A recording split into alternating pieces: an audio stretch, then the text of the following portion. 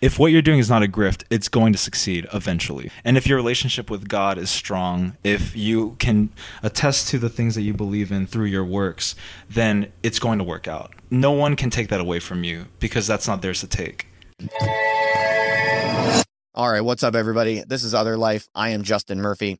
I just wanted to let you know that I write a free newsletter to thousands of people every week. It's where I publish my best work, I share events that you can come to, and much more.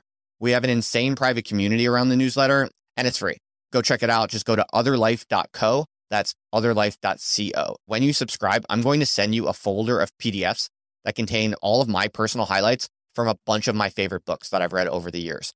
So you'll get a million insights after just a few minutes of browsing these PDFs, really. They're really special to me, and I just figured I'd share them with you all. So that's otherlife.co, otherlife.co. So first question I got to ask, y'all rolled up to the Urbit meetup last week, about eight deep. Yeah. Almost all of you wearing like black trench coats and shit, except you, Vincent. Yeah. You were the one person wearing a white shirt. I got to ask, I was just curious, was that purposeful? Is that because you're the leader? What kind of symbology does this crew have going on?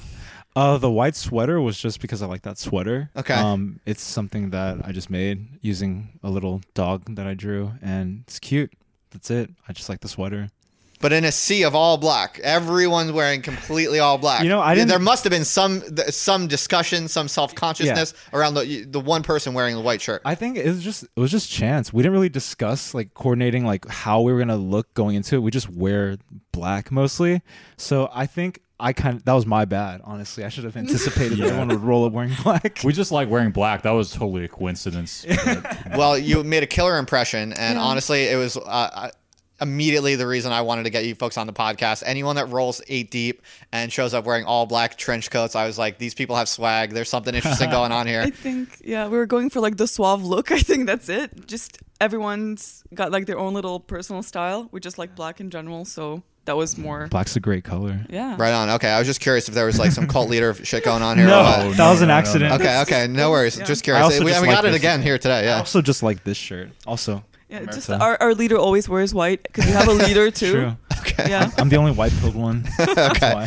Okay. So y'all are End Project. You're an art and music collective. You just moved on to Urbit. That's how we got connected. Because you, like I just said, you showed up to the Urbit meetup here in Austin last week, and yeah, I got to know you a little bit, learned about your project, and I think you folks have some interesting ideas and you have some interesting perspective that brings you to Urbit.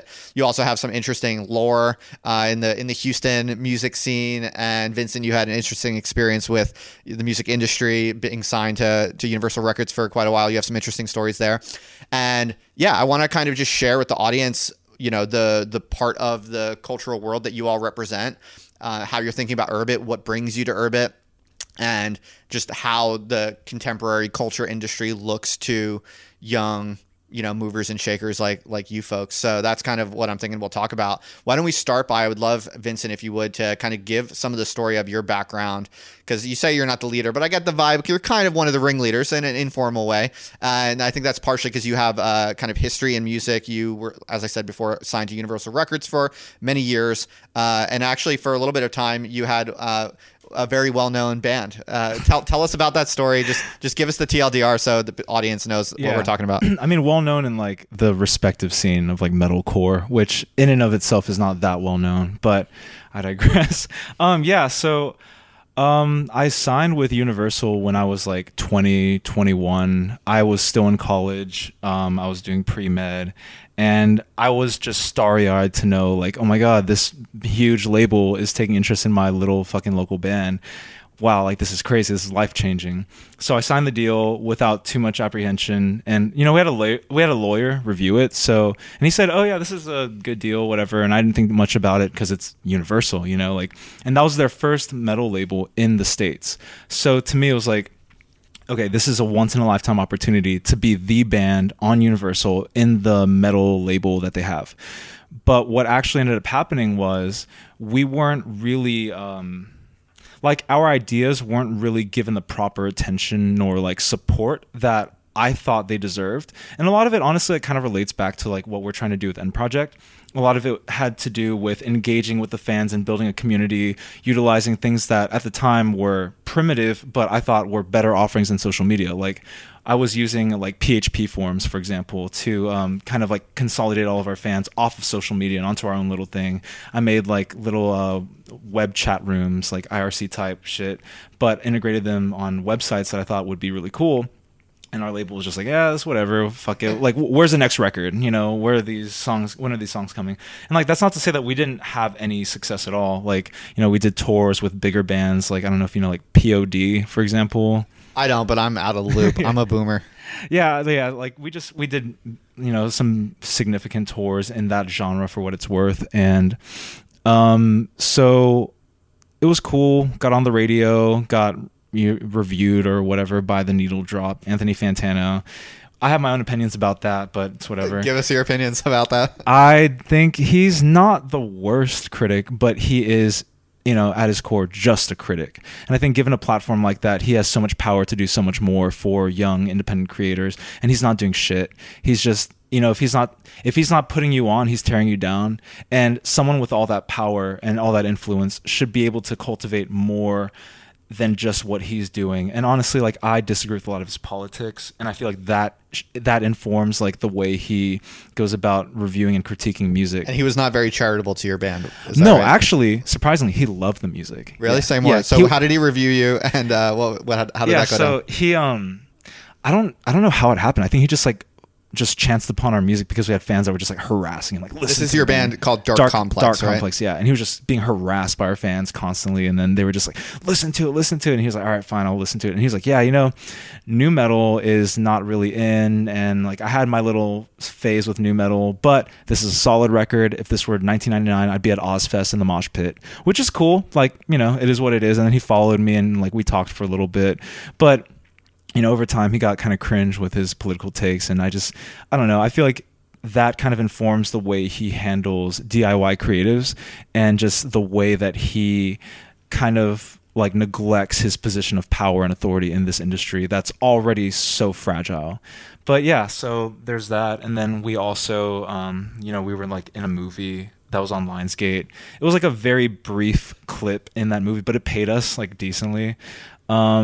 And yeah, like it was a thing for a while, but eventually we kind of garnered hatred because we got to a point in our career where like people started paying more attention to us, and then you get the haters, and then you get like, there's this one music reviewing body called Stereogum, and Stereogum is like Pitchfork, but I guess like not as cool. I guess, yeah, like, I don't know how else to describe them. They're just like a less cool Pitchfork, which in and of itself is not fucking cool. But they were talking about how their headline was literally worst new band in America. And it was crazy because the article didn't have anything to do with the actual music. It was just like describing us as people, and then describing like that we rapped or whatever on like metal tracks, and like, oh, nu metal sucks, here they are doing nu metal again. And it was just like, all right, man, like this is insane, but whatever, we let it go. We actually screen printed the article onto t-shirts, and we wore them to a festival. Okay, so basically you had all of this kind of groundswell of fandom. You had all of this kind of DIY attitude and cultural energy. You're making forms, you're, you know, making weird, interesting, creative shit on the internet as part of your larger musical cultural project. But basically the vibe I'm getting from you is the labels just couldn't understand this whatsoever. They weren't able to support it or facilitate it. Right. Is that what basically went down? Yeah, essentially. I mean, like, past a certain point in the industry, like, they literally only care if you're selling records or if you're not selling records. They don't care. They don't care about supporting your enthusiasm in any other regard, whether it's beneficial to your marketing or whatnot. And like, being someone that came from like 4chan, for example, like, I wasn't used to being so grifty. Like, I was used to being a non. I literally wore a mask in my band because I hid my identity, I hid my name, I did whatever I could to like prevent people from knowing who I was, because I was just used to presenting myself in that way. Interesting. How long had you been on 4chan? Like since I was like 14, really? Like 15. Yeah, like I was on there for quite a while, and that, again, like that really shaped my worldview and like how I approached like the arts, for example. And so being, now that I was like in a band and like my face was like in the music videos, like on stage, and I had to like, you know, assume this persona for people, it was hard for me to reconcile that with like my anon background. But again, like, they just didn't get it. Like, no one fucking understood that in the industry, and it really posed a lot of obstacles in terms of progression. Right. So you felt there was obviously this kind of institutional limit beyond which you could not really cross. Right. And so when did you have the realization or the insight that you're like, "Huh, shit, the future is independent"? Like, how did you come to that realization, or how did that go down? I mean, it was kind of like it was multifaceted for sure. Like, you see the advent of SoundCloud musicians really taking off, making like tons of money off streams and shit, just making music in their bedrooms. Was that really starting at the time that you were like hitting your glass ceiling? Yeah, it was around like 2015, 2016. Like, we'd already kind of been like in the know on like the SoundCloud scene, because we had friends that participated in it, like friends that produced for like XXXTentacion, if you know who that is. Yeah. So like artists like that, like they were very close to the people that we were friends with and working with, and like Raider Clan, like, and then you had like Sad Boys with Young Lean and shit. Yeah. And again, like, it was so much more fun, so much more expressive, so much more liberated from whatever corporate interests and music industry bullshit that we had to face. So we were just like, damn, like, we really fucked up. But it was too late at that point. And also, like, being in a band, you have a completely different industry that you have to adhere to, as opposed to like independent rappers and like underground like pop artists or whatever you want to call them. And so that set of problems and challenges that we were posed with just kind of woke me up to the realization that this was not something that would be viable in the long term. And if it were to be viable, the glass ceiling would still be so short that we wouldn't be able to breach it unless we made a lot of compromises in our artistic vision. And I just was not willing to do that. So it was around like 2016, 2017 when I had that revelation. Okay, fascinating. And so how did you ultimately connect up with this bigger group? Like, tell me, maybe Justin or Maria, if you want to chime in here now at this point, like what were the tributaries that all kind of flew into End Project? Well, how did this come together? Yeah, I think first off, I should just say, because I literally, like, I was the one that started this, but it just came out of me and my friends, like, hanging out, and like, Justin was there, like, literally from day one. I was working on his band Omerta, and we were just like, man, heavy music's been neutered. Like, a lot of these things just have completely lost their balls, and we want to say things that are dangerous, that are violent, that are exciting, that are, a little fringe, but things that are more or less relevant and necessary. How do we go about doing this and not being beholden to the interests of people that are trying to limit what we can say and what we can express creatively?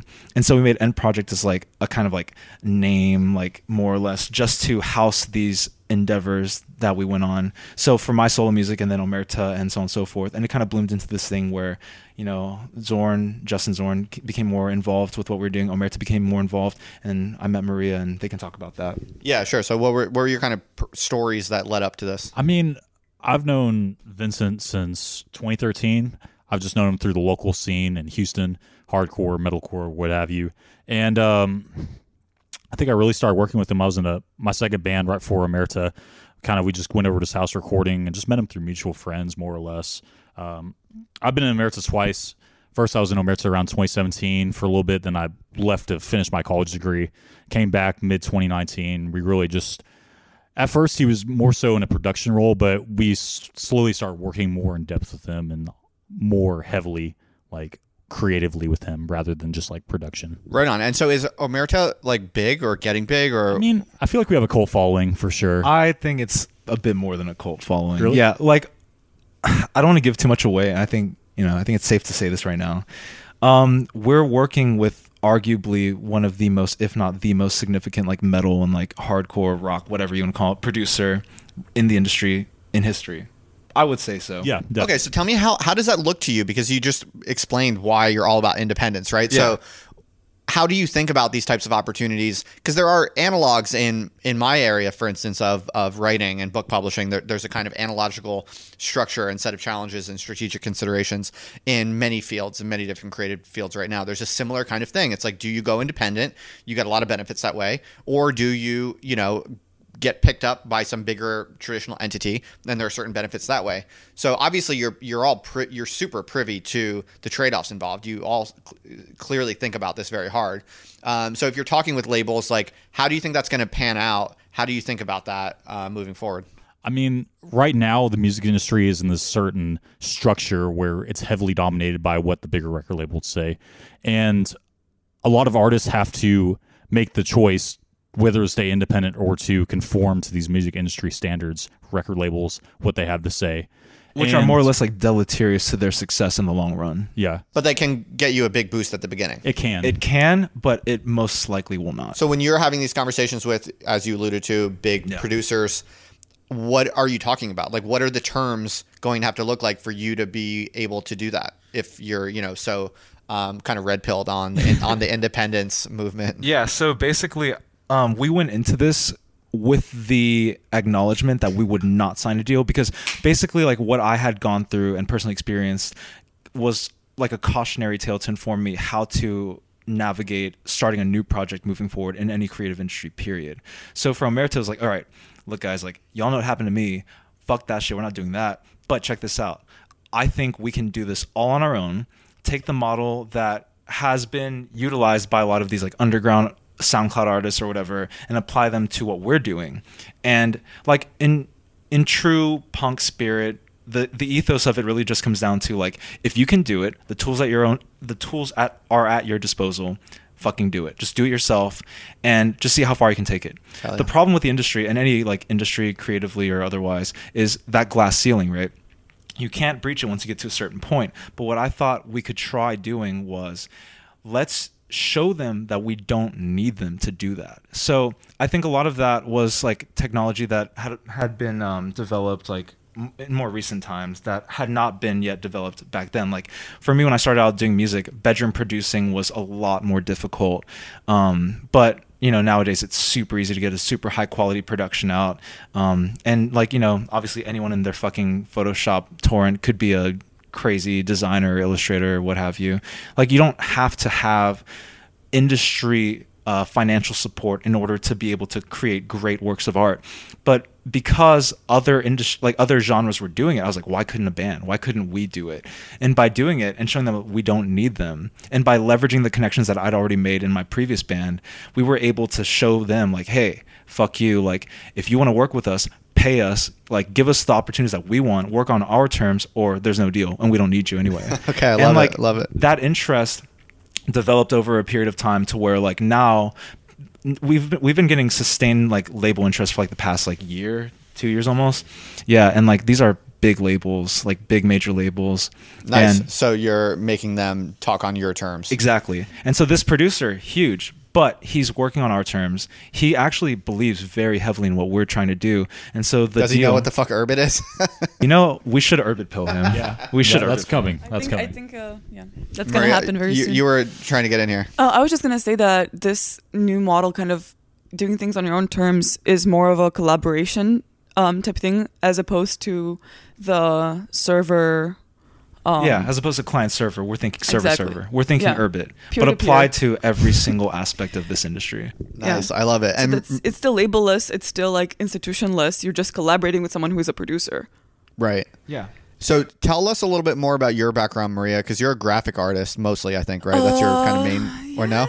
Sorry, I don't mean to pigeonhole you if you don't. Visual artist, like I don't even really care about that anymore. Like, really? Of a specific term, but.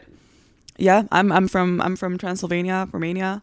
I had this whole, I don't know, like kind of weird upbringing, like very religious, like Orthodox religious parents. I did not have the same journey with the internet as like Vincent, or probably like any very trad American. Yeah, just my dad worked for like an IT company. I had like a password, like a parental control computer until I was like 14. The whole like rock music is satanic, that whole thing. Which is true. I mean, yes. But the whole the art thing started really. Yeah, my mom got me graphics classes when I was growing up, and I always loved to draw. And when I hit like 16, and I really felt like my high school, and I was doing computer science and maths, intensive computer science, like that was like my specialty in high school, like 8 hours a week, fucking like started with like Borland. It was like C, Python, like all that shit when you're like 14. It really put me off like coding. And then I switched to art school, and I found that in that little country where like all this like American culture was being brought in, like, after the revolution, like after 89, we got everything, like all the media that you guys had here in the 90s we got in the 2000s. So I have a lot of like boomer references to like a lot of like American Really? Like media. what? Like we got Fox Kids. Like I don't know why we got Fox Kids, and when I was young, like these things weren't even like dubbed. I did not speak English. Like Interesting. it was Okay. a very, very interesting way to look at things. I'm like, I know I don't have like an American accent, but I speak American English because in school we're being taught British, but you get to choose if you want to like pick American or British, and then you just have to like learn the American spelling. Okay, so and you're keep like to the so you're like American raised spelling. in the woods of Transylvania. How the heck do Literally. you get hooked up with all these people in America? Yeah, so off the internet kind of. And I realized I wanted to do more like culturally relevant things. I'm kind of like from a small city. It's an important one, but it's like fucking small compared to anything you guys have here. And I started doing like a film club. I was always interested in like media and philosophy, like the whole like esoteric shit that people got online. Like I got that from books. Like it's really so. I read Foucault's Pendulum when I was like 13, and that just changed my life. My mom is like a huge conspiracy theorist. She's always forwarding me like Telegram, like Russian disinformation Telegram channel stuff, like the whole like, you know, giants existed in like the energy tunnels that connect the Carpathian Mountains to like the Wow. pyramids. It's a whole. I think Romanians are a little esoteric in general, but Okay. yeah. And I met people that were my age that wanted to do things and you know, carve a space for themselves to do art and music and film, etc. And there was just nothing. Like the establishment was so overt. And yeah, we got together and we started a film festival when we were 16, and it's still running now. I have no idea who runs it now, but we did that when we were 16. We started a magazine too, and there was a lot of support because it was cool to get like a bunch of teenagers just making stuff for teenagers. Like the film festival was a film festival for teenagers. The magazine was the same thing, like a cultural magazine done by teenagers. But yeah, this was kind of like a dark time for me because after this I went to university in England. And that was like, I wanted to escape to the West. Like I just wanted to get this over with. And I had this like really weird, like really like liptard moment while I was there. I don't know how else to call it. Like kind of like straining away from God, straining away from a lot of things. Because you know, you really grow up with this idea that the West is like where it's at, and you just want to move on. And yeah, a lot of the stuff that I work on now was informed from this. And yeah, And so, how, like concretely, how did you meet these people on a Discord server or something? literally. Yeah, Literally okay, on that's a what I Discord figured. server. Yeah, Yeah, it was literally on a Discord server. And they're like, fly to America and join our art collective. It Not was really. It was like maybe one day I'll be able to speak on this exact specifics of how we met, but it's this like insane like cosmic alignment event that like because Whoa. it's such a far removed scene from anywhere that I was doing, and like, you know, like the whole like theory cell like art host shit that I was like on in Europe, like for my like liberal arts university. And yeah, we met, and it was crazy to meet people that I connected with so hard on a spiritual level. Like we believe in the same things, we have the same, we want to see the same change brought about in the world.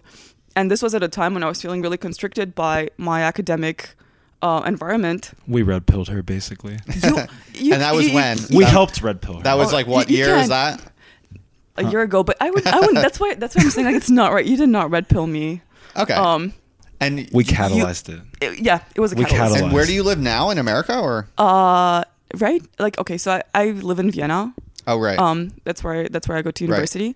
But yeah, I'm here for like the next few months. I'm taking a semester off essentially. I only need to do my thesis and I'm done.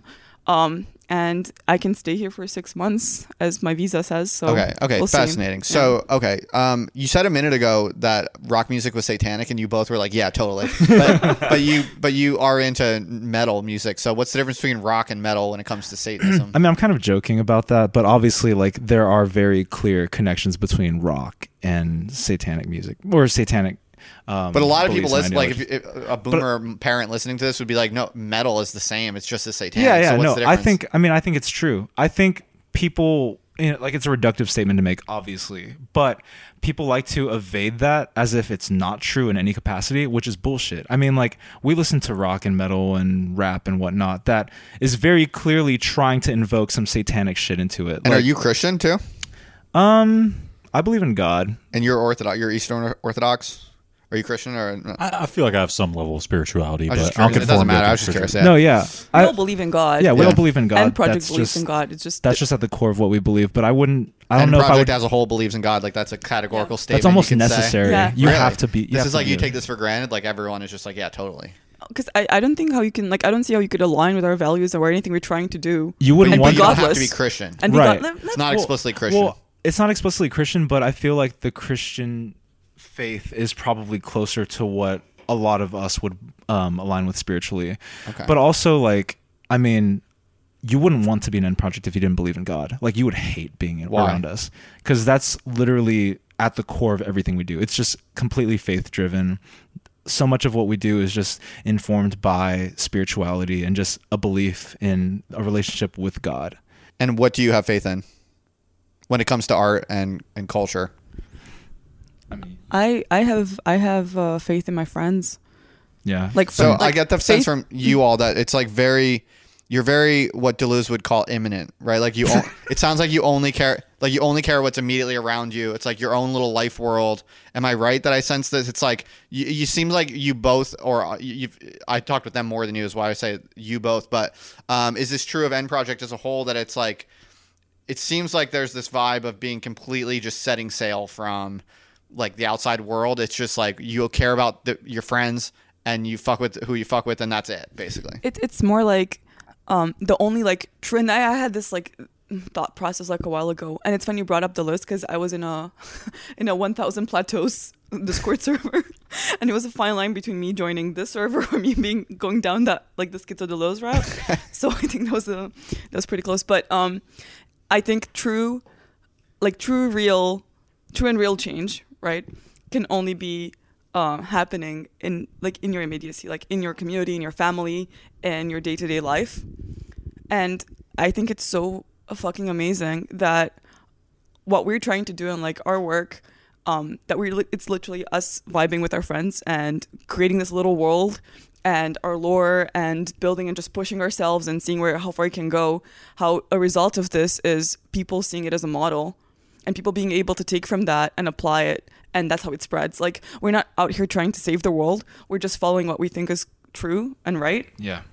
Right. And I mean, why wouldn't I want to impart that onto the world, right? Totally. So this is really important, I think, and this seems like it captures part of the real essence of what you folks are doing, and I think it's also very much the essence of the times right now. Like Urbit, you have this in common. I think Urbit is a similar kind of thing. I think it's almost like today, if your goal is to make money and get clout, you're immediately gonna suck and you're gonna lose, and you're not gonna get money or clout. You're not gonna make it. You're not gonna make it. Whereas if you actually really just fuck with your friends and nothing else, and you're just like super true to yourself and to your friends, and you don't care about money or clout, ironically, that's the fastest way to get money and clout. Right. Am I onto something here? No, right. Like if what you're doing is not a grift, it's going to succeed eventually.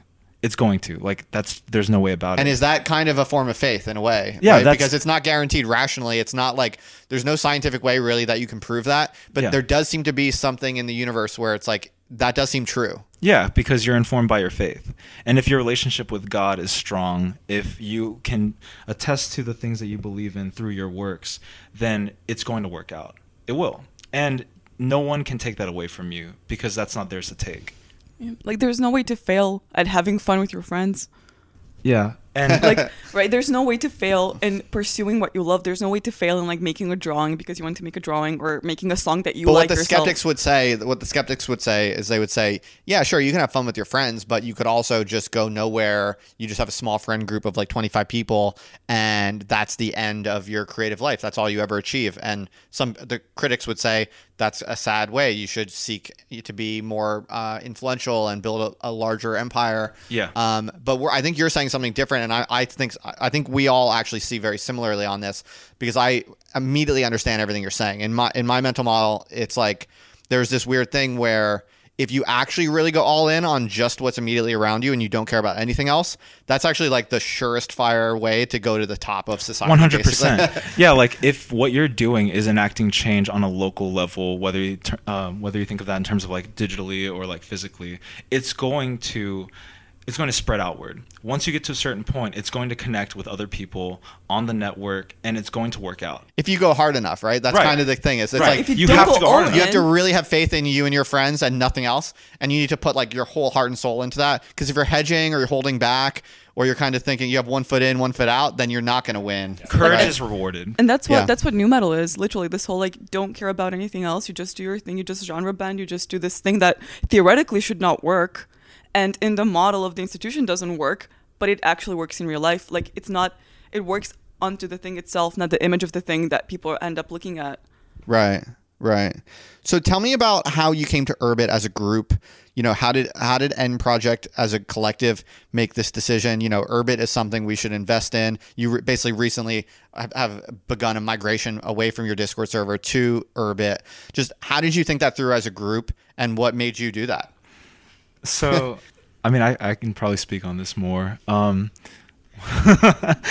Basically, like, I want to say a couple years ago, like right when the pandemic hit, we started a Discord server for our little community. We had Omerta fans, we had Vincent Void fans, we had N Project fans, but they were all kind of like spread out across like Twitter, Instagram, Facebook, whatever. And we want to consolidate them in a community space where they could interact with each other and build cool shit. And I thought, okay, well, you know, as much as I want to make a PHP forum or like a little like IRC chat room, it's not going to work. Like kids don't want to use that. It's too inaccessible to them. Discord seems to be where everyone's on, so I'll make a server and see if I can bring our community and consolidate them in one place like that. And it'll be fun. Like, it wasn't a grift. It was literally just, how can we just hang out with people that want to hang out with us and that we want to hang out with? And it was cool. Like, it worked for, like, the past couple of years, and we got, like, a few hundred people on, like, 400 or so strong. But, like, I'd always known about... Well, I hadn't always known. I'd known about Urbit for like a few years. You saw that coming. When you I knew about Urbit first, just knowing about like Curtis and like the things that he'd been involved with. But like I always thought, okay, this is some gay tech nerdy shit, and I'm not gonna get involved in it, whatever. And at the time, it was just like a command line, and I was not interested in learning all that. But over time, obviously, I was like, okay, Discord is not cutting it. When it shuts down, all of these kids are just suddenly offline and we can't talk to one another and they're back on Twitter or whatever. And like we'd get complaints like, oh my God, I've been on TikTok for like 8 hours today, whatever. But then when you're on Discord on Discord servers for like 8 hours a day, and it's insane.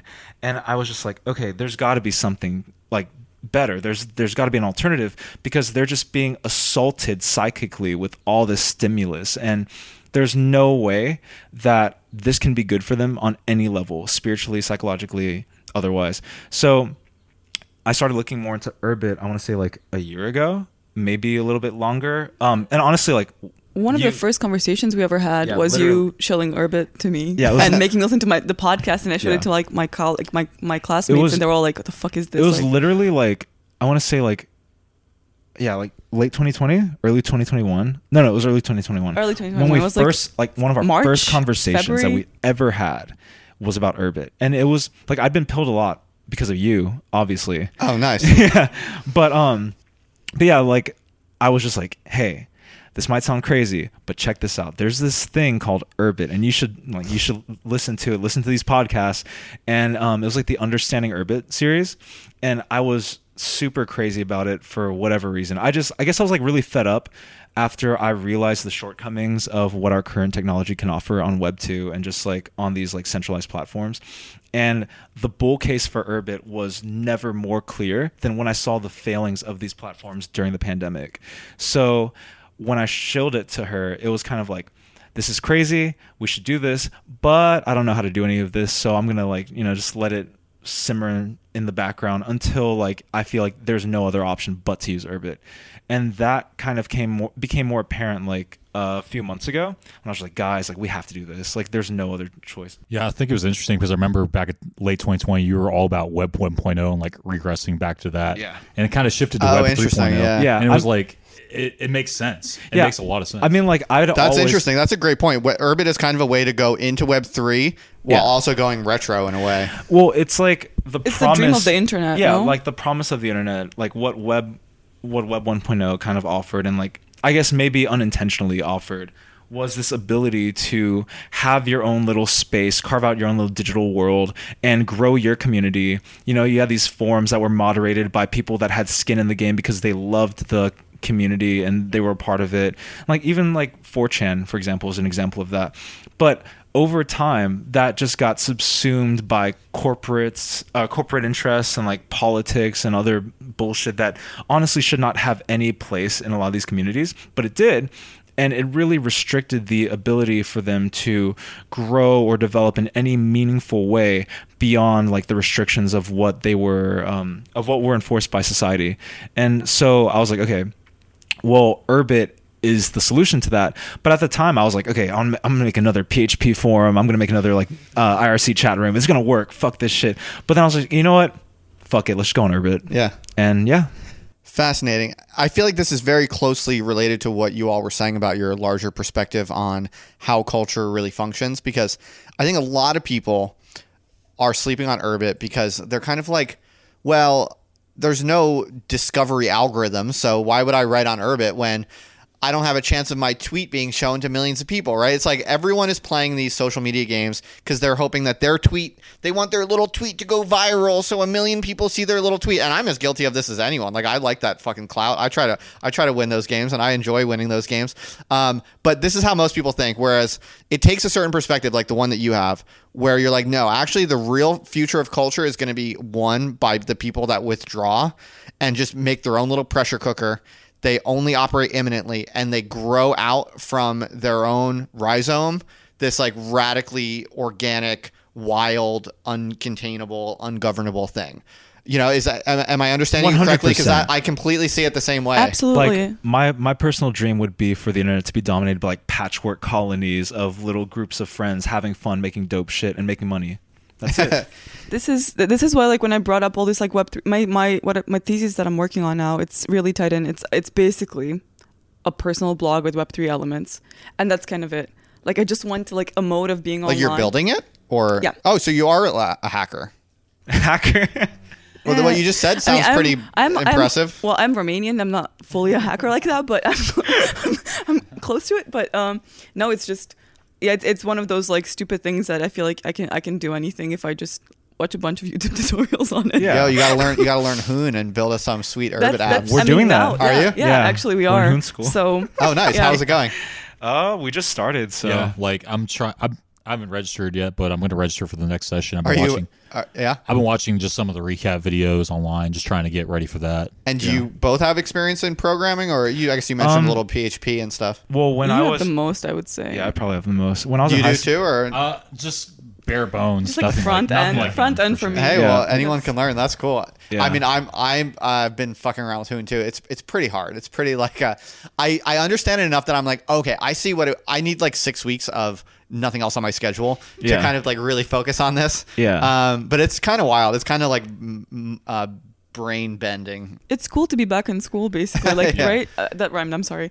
Yeah, it's like, interesting though. I think also just like as a language, it's attempting to be so much more in so much less space than anything preceding it, and that's that's the beauty of it. It's pretty esoteric. It's like the runes, runes. Literally. I feel like it's kind of made to appeal to the esoteric gang. We're gonna get close to like Urbit astrology very soon, like with the planets and the stars in the galaxy. Like, there's gonna be a whole like Urbit zodiac system, like just like AI online divination. I mean, I have a theory that I think Curtis knows very well what he was doing when it comes to like cult dynamics, basically. Like the way that all of the runes have their own names, which is like an alien language. I think Curtis is a very smart guy, and he kind of knew from the beginning that he was going to make it in a way that was going to appeal to cults.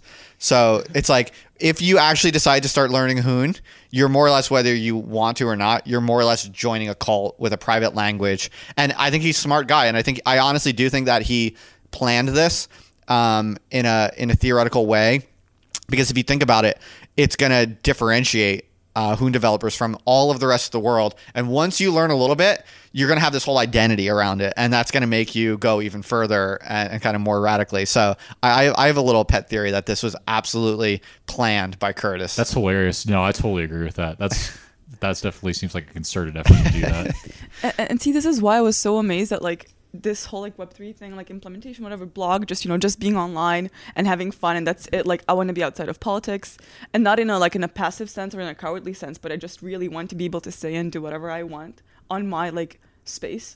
Right. Right. And I was so stunned that no one resonated with that almost in my class.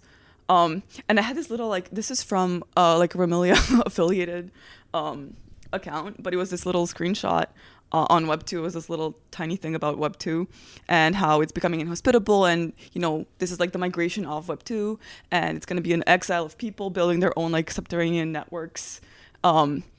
And this whole parallel about, you know, you live in the town square, you can get cut down by the magistrate anytime, but you live in the forest and you build your own temple, you're fine. And it had this fucking line in it. And where is this? So you're finding this? It's from do you know, I don't know if you know this account. It's a Hot Dawn or James Lau. I'm not sure. It's a Remilia. Yeah, it's a Remilia guy. He's but cool. This is a really nice screenshot. I don't know if I should like read the whole thing. It's really cool. I kind of use it as a manifesto for. You can read the whole thing if you like it. Let's go. Web2 is becoming inhospitable. Network event horizon is impending. Good users will be forced to migrate to their own domains if they have them. This is a good thing. Renting land on some super conglomerate's UI is low time pref. If you don't own property, you are the property. Live in the town square and the magistrate can expel you at any time or cut you down like a dog. But build your own temple in the woods and become immortal with an underground network of exiles. Freedom relies on self-sufficiency, relies on private ownership. This is what untethered knowledge exchange will look like in coming years. A dispersed network of web landlords exiled from commie prison platforms, forced to strike out into the wilderness, organizing through underground tunnel-linked lattices. This page is a portal, an entry to this warren, a growing list of friends of the knowledge network who have begun constructing their fiefdoms. So, Based. Right? Yeah, super So cool. Remilia gets it. Yeah. They totally get Yeah. it. So I had this like little thing on, and after I finished my presentation, I just did this like one hand up, and it's this guy who's like, "Are you a Trump supporter?" I'm like, "What?" And he's like, "You used the word commie," and I was like, "What?" And I It's didn't like even that's realize. what you took from this I Trump. didn't even realize that the word commie was on that screenshot, and then the whole discussion just like degenerated into this conversation about people saying, "Oh, this is not accessible enough." I was like, what do you mean? Like having a website, just making a website is not accessible enough. What about people that don't have access to the internet? I was like, why would someone with no access to the internet care about my website? What are you talking about? Yeah, and then he went through like from that to the argument of like, but what about blind people that can't read? I was like, so we shouldn't stop like printing books because some people can read? Like I don't understand. And this was a really, really like clear pilling moment for me when I just realized like this is not like this kind of performativity that you get within art institutions that are so gatekept in like the theory sense. Like you need to be able to crack the language and understand what the fuck anyone is talking about. You have to go through art school. It's an ivory tower, and yet you have people that just like it'd be so much more genuine if they didn't pretend like they're doing it for the man or like some like little, you know, like ghetto neighborhood that they open a gallery in and it's for the people, like it's for the locals, but you're talking about some like conceptual Deleuzian like performative art and you have this like insane explanation for it. And I mean, yeah, I was part of a project that happened in like this is with school, and we went to this tiny ass village in Croatia. And they were dealing with a lot of stuff. Like they have like bear poachers and it's on a migrant route. And they're facing huge issues with like aging population and young people leaving. And my teachers went there and was like, we need to go learn from the poor. And I mean, mind you, my whole class were all like from like second and third world countries also. So we all like went. And then he went like, we need to sit down and discuss Bruno Latour with them. And I was like, what? Nice. Like they barely speak English. And he was like, yeah, we need to bring Bruno Latour to them. And I was like, what? Is he your professor? Yeah, of All right, course. that's Obviously hilarious. he's a professor. Nice. Yeah. Tenure professor at that, but still, like, it was hilarious to me that he just did not understand. That's a great anecdote. Like, yeah, he did not get it, and like, I mean, he's like, oh, we need to go learn from the poor, and like, meanwhile, I'm sitting next to this girl from like Siberia. Yeah. So Vincent, you mentioned money before, and I asked you guys at the Urbit meetup. I was just talking with a few of you, and I was asking like, so are you guys? Is End Project? Is it a label? Is it a corporation? Is it a DAO? Like what are you exactly? And you were all very emphatic and immediate in saying like, no, we're not a business. We're not a corporation. It's not a label. And generally, I get the vibe from you all that you pretty genuinely don't care about money. but on the other hand, you all seem like you do have a shared mental model around, you are ambitious. It seems like you're all ambitious and you do want to, build something that's big and that matters. So how do you think about money? How are you interpreting Web3, and how are you as a collective planning to navigate these new crypto rails and these different patterns that we're seeing in art and culture? Yeah, so I think that when it comes to like financial success, it's just kind of like a consequence of doing things that you like and that people also like.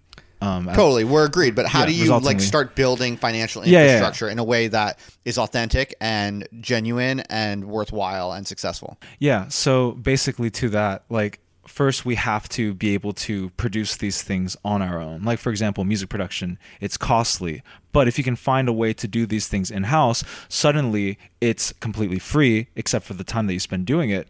And you can leverage that to record labels or whoever and say, hey, if you pay me this amount to do this, I'll give you this percentage of stake in this for however many years or whatever. And then like you don't have to sell your rights, but you get money out of doing that you don't have to pay back necessarily at all. And so there are these like models of striking deals with independents or record labels or what have you that we're actually applying to Omerta as like, I guess like the first test case of it. And like our own lawyer was like, I've never seen a deal like this before, but it's crazy. Like it's really, and you're basically saying to get paid, but without like strings attached. Right, basically. Exactly. And there's a way to do it. And like, this is just one way that you can do it as a band.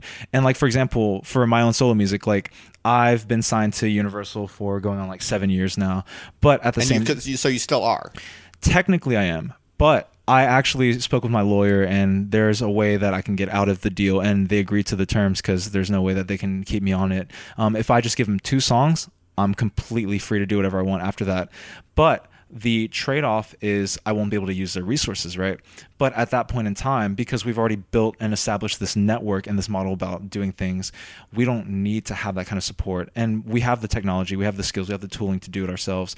And, we're also getting involved in like other ways to develop and produce content, whether that's having shows on like online through live streamed events or even like in person and syncing them up. These are ways that we're trying to engage with. Like, we don't like the metaverse in general, but I think there's something cool to the idea of having like this experience on a strictly digital space. But I don't think that the answer to that or the solution to that is going to be by emulating the physical and the digital.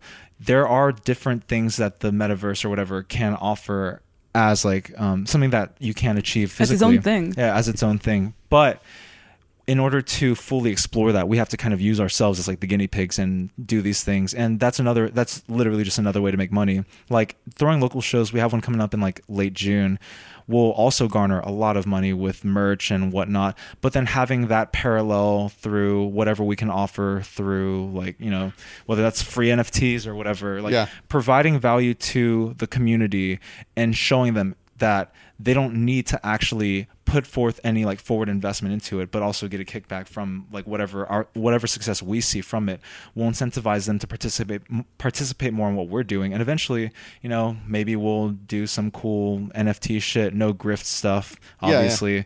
But maybe we can engage more in like merch production and have that all in-house DIY, which is how it currently is. And it's getting difficult. I think Justin can speak more or less, on we've been handling all the business stuff, music production stuff, merch stuff in-house. It's just difficult, just I guess on economies of scale level, where it's just the workload is getting to be so much where we need like outside help or financial resources. At this point is where most people turn to like labels or merch production companies, but we don't want to do that. We want to keep what's ours for ourselves, and like take control of our assets and our financial resources. Right. And so what do you think? I mean, I'm sure you're seeing people who are making a lot of money by doing an NFT site, like, right? Or you could do a token, or like there are all these different kind of innovative patterns that a group such as yours could use to A, raise a bunch of cash quick, and B, get some of that incentive alignment that you're talking about if you get your fans to like hold some kind of asset that has a share in that value. So I'm just curious, are you thinking about that? Or do you have reasons for not wanting to fuck with that right now? I think there's potential in it, but yeah, I think it's just, I think it's going, this is one of the Web3 tools that we were talking about that we can totally use. We just are still trying to fit it into our worldview correctly, basically. I think it's an extremely viable resource to utilize. But I just kind of want to push it further and just move from just emulating the art market and just putting it on Web3. Like, it's just gimmicky. Like, it does nothing for it. Totally. Which is why, like, Remilia and all these other projects are so interesting and cool, because they are pushing the envelope and they are creating, like, cultural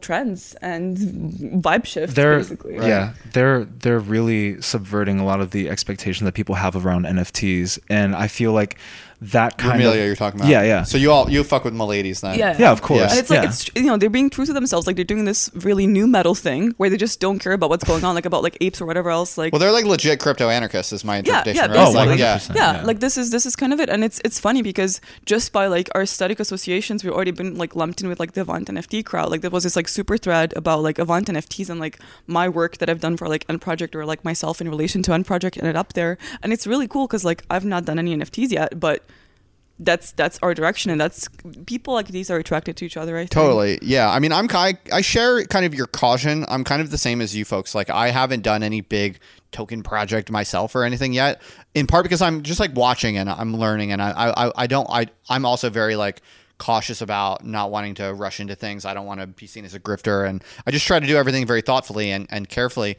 So I kind of share some of your caution. On the other hand, I'm also kind of like, very excited by all this. Like, I just actually a couple days ago I spun up a Syndicate DAO on the platform called Syndicate DAO. It's like syndicate.io. It's just like this set of smart contracts basically that lets a bunch of people in a group who are friends throw in money, and then you can invest in things as a group.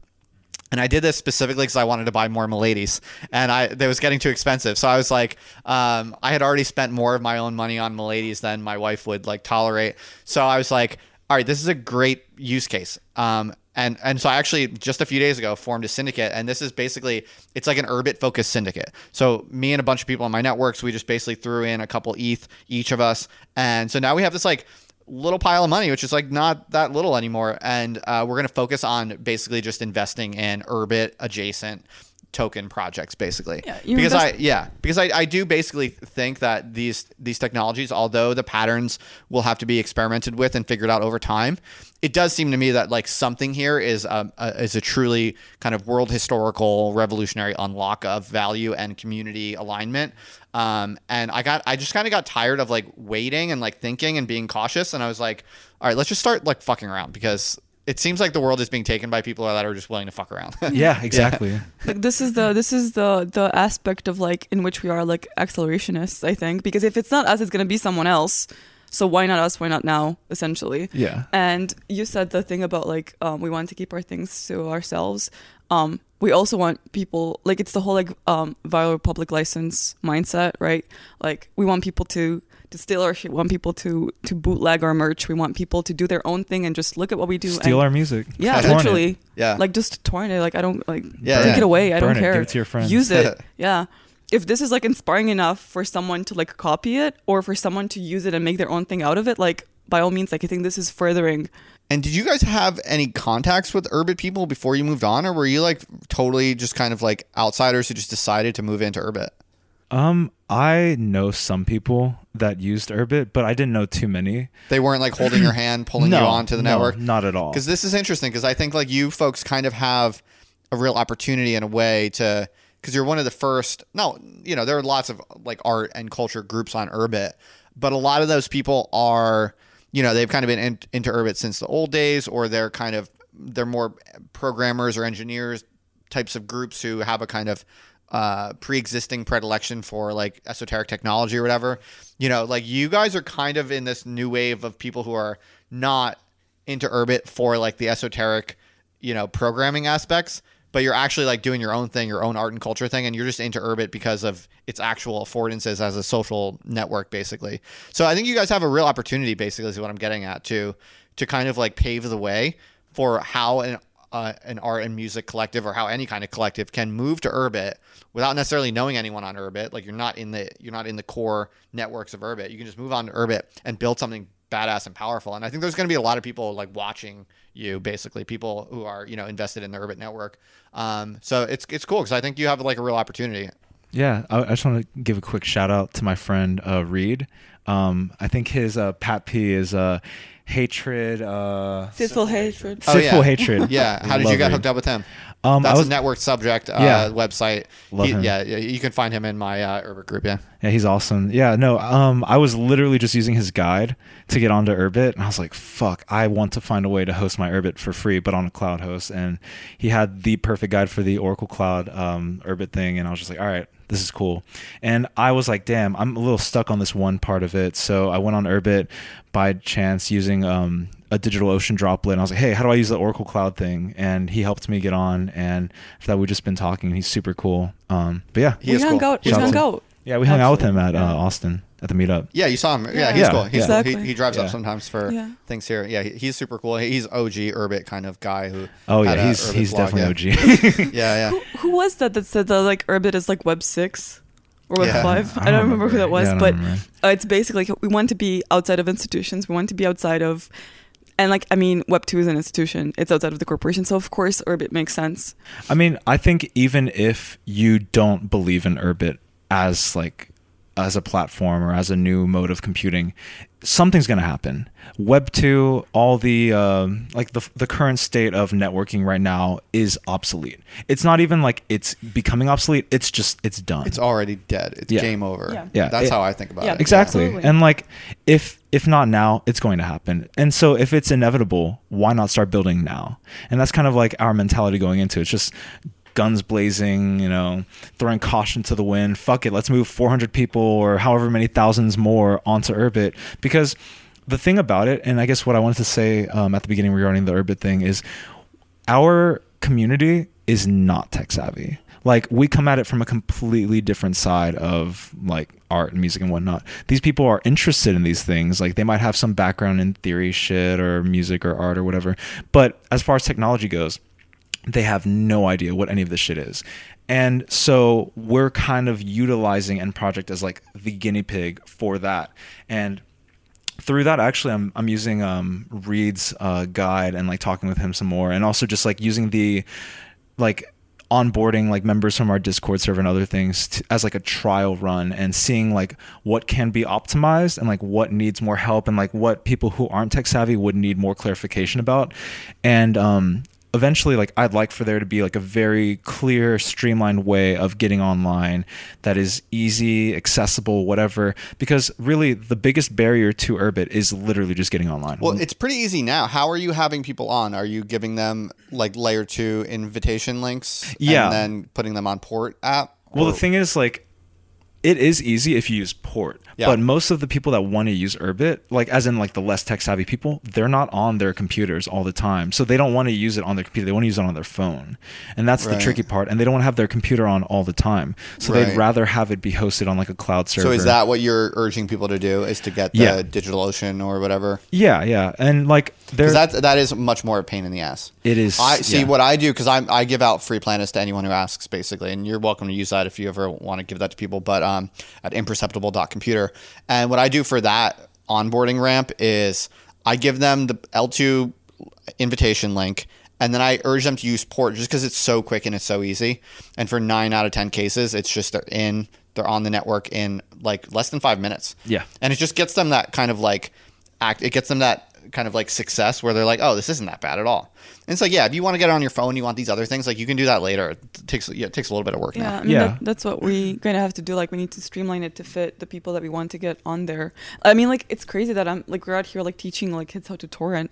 Because to Yeah. me, like, that was such a basic thing. Like, of course you wanted to torrent. Like, you wanted to be able to get all these things outside of having to pay or, like, I mean, I don't know.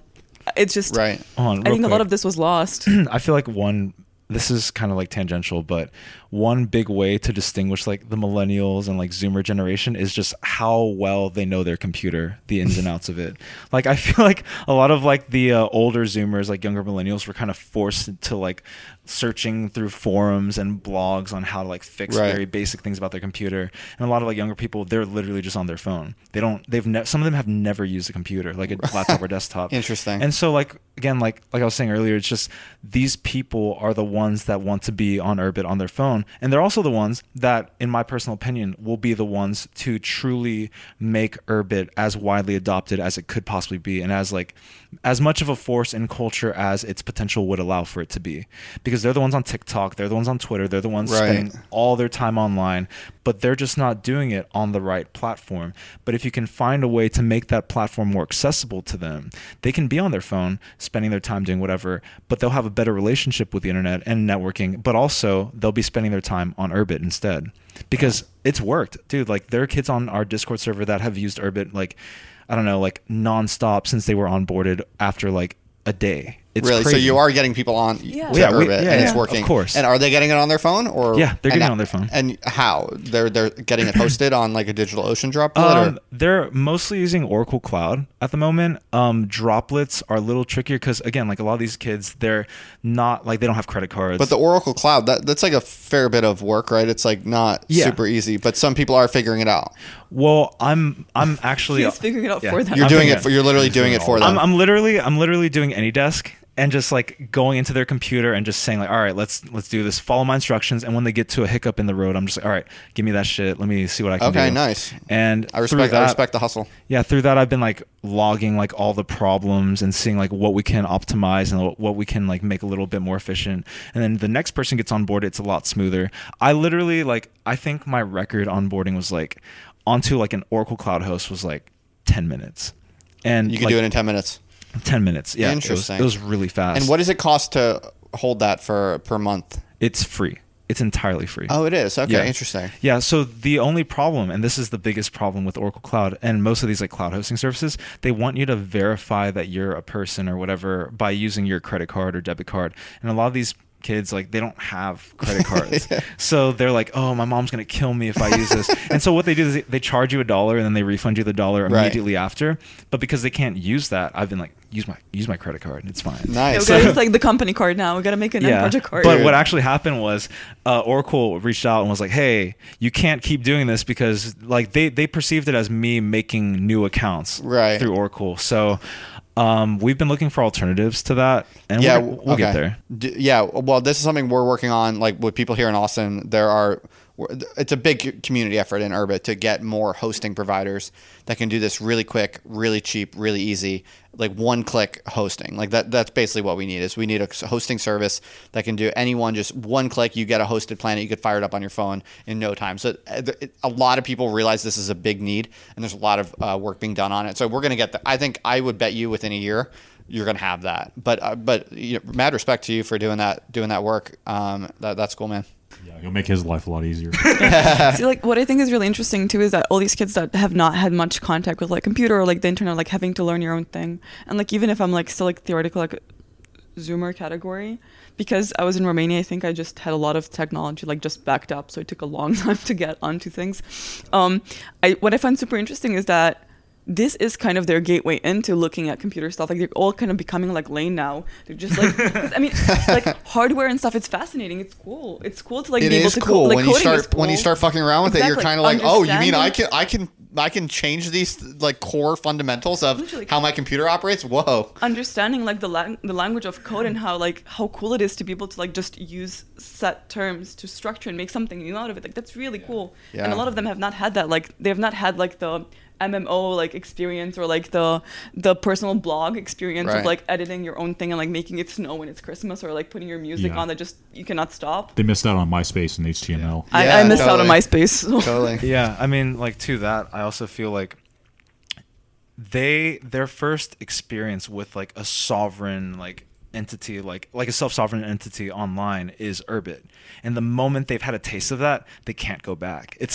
hilarious. Like that's cool. They're like, oh my god, I can change this. I can do what? I can say this. Yeah, like I can do what? Say this word. And it's so sick because it's like, for once in their lives, they're viewing themselves as an entity independent of any sort of restriction and just full expression to do whatever they want, to create their own little world. And it, like I said earlier, it's like, it's no longer client server, it's server server, it's peer to peer. It's you are your own entity. Do whatever you want. This is yours. It's Fuck your yeah. world. And this is not Yeah. just for Urbit. This is like how we kind of view End Project and the people that fuck with us. And I mean, like fans and whatever. Like, it's not really this. It's not artist fan. Yeah. It's Yeah. not that. Right. We're peers. Peers, right? hell yeah. Yeah. We're peers. And Server- you can server do to this server. and- Yeah. server to Yeah, server. exactly. Totally. Like I fucking hate the idea that these people would even consider themselves like beneath you, the creator, because you're the one that provides them content that they're interested in. Like, I want people to be able to look at End Project and be like, that's dope. I want to do that. And do it. Like, you can. Yeah. The tools are there and we'll help you. Dude, I love it. And it's hilarious because I never met. I don't know any of you guys. I didn't know any of you until we talked at the meetup. I think I followed you on Instagram. I think we chatted briefly on Yeah. Instagram about Urbit. But I didn't know anything about you guys or what you think or whatever. And it's hilarious how much of what you say about your project is the same exact attitude that I have towards my own work and my own domain and my own discipline or whatever. It's a lot of the same attitudes that I have. And I think Urbit is just a big attractor for that type of person who sees this really long-term way of building culture. And that's why I'm so fucking bullish on Urbit. Yeah. Because I'm like, Urbit is going to pull all the people like us and we're going to fucking own Yeah. everything. I mean, Yeah, it's and inevitable. Yeah. And it's so cool that it's like actively being worked on, like making it more accessible and making it more adoptable and like on like a less and less and less technical scale, on a less and less and less like gatekeepy way. It's just literally like it's only going to work if more people get on it, basically. Yeah. Hell yeah. We have to get the normies on. Yeah. Hell yeah. Well, you're doing the Lord's work and doing and achieving that. So hell yeah. Yeah, we better be, because that's our face. Like, only God can cancel us. That's kind of it. You can just. I love like, it. I you think that can- might be the title for the podcast. Like, That's you good. cannot get canceled unless you let it happen to you. That's beautiful. Just That's close your beautiful. eyes. Close your. Well, hey, I don't want to take up too much more of your time. I feel like we covered a lot of ground. This was really fun and interesting. Was there anything we didn't cover that you want to kind of get onto the agenda, or was that basically summarizes it all?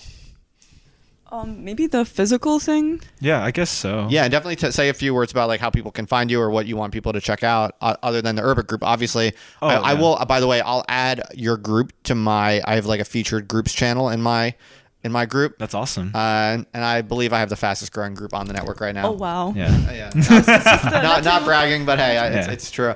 And I have a few sections for different groups that I feature, and one of them is like artists and creators or whatever, and I'll add you to That's that. awesome. Yeah, Thank thank you. you. Next to Wetbrain and Romelia. Yeah. You're number 3 now, I think. Awesome. Yeah. Yeah. I guess like one last thing I think we all want to touch on is just like the relationship between the physical and the digital, and like what we're trying to achieve. Like earlier, I think I touched on the fact that like I have my reservations about the metaverse or whatever the fuck. I really think there is potential in that, like this sort of like, you know, parallel to our universe that is continuous and whatever, and you can aggregate all these different identities and like this digital property into one thing. But at the same time, like, I just don't think that way of viewing it is going to be in any way like less grifty than what is currently existing. So like part of what we're trying to achieve is by demonstrating through our own works how you can truly optimize the physical for the digital and vice versa, rather than trying to emulate one or the other. So what we're trying to do in this sense is, for one example of our projects is called Pain Proxy, and what we're doing is trying to have these like metaverse, like virtual concerts in a way that is completely decentralized. Like, you know, music venues or whatever, they're kind of these things that people use, locals and like touring acts all over, to have their shows and have their performances. And there's not really any discrimination between whether or not you're like the biggest artist or the smallest artist, depending on the venue. But that kind of a model has not yet been reflected in the digital, because what they're trying to do is bring on all the biggest acts and all the biggest artists in their like, you know, $100 a ticket live streamed events. And it's so grifty. It's so unfriendly to new upcoming artists that just literally just want to share their shit. And we're trying to find ways to mitigate that experience, but also like find ways using digital assets that would make it more fun and also provide a value incentive to the people that would come onto it. So that's one way that we're choosing to use our platform and like whatever clout we have to engage with music listeners and artists alike.